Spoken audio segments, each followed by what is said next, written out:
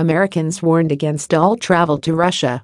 A new U.S. travel advisory, issued on Monday, gives Russia the same danger categorization as Afghanistan, Uganda, and Syria.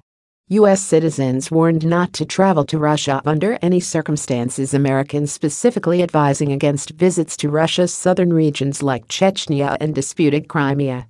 U.S. officials caution against travel due to harassment by Russian government security officials.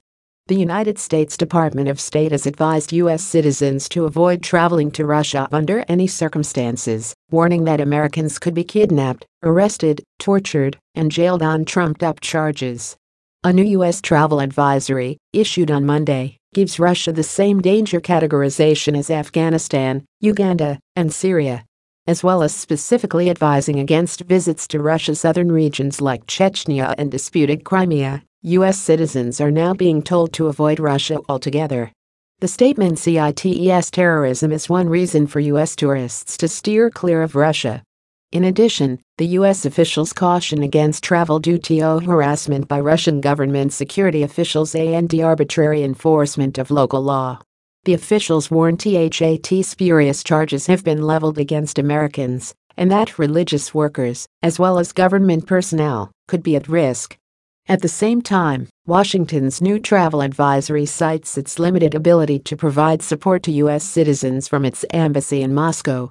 In April, the diplomatic mission announced it would reduce its staff numbers by around 75% after it was banned by Russia from employing locals as part of a decree signed by Putin in response to unfriendly acts, rules imposed by Washington.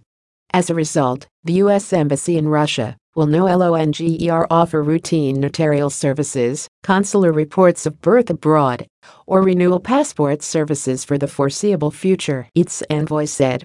In 2018, the U.S. closed its consulate in St. Petersburg and, in December last year, shuttered its offices in both the Ural city of Ekaterinburg and the Far East capital of Vladivostok. The decision, which Washington said came as part of a dispute over diplomatic representation, left America with no diplomatic representation in Russia outside of Moscow.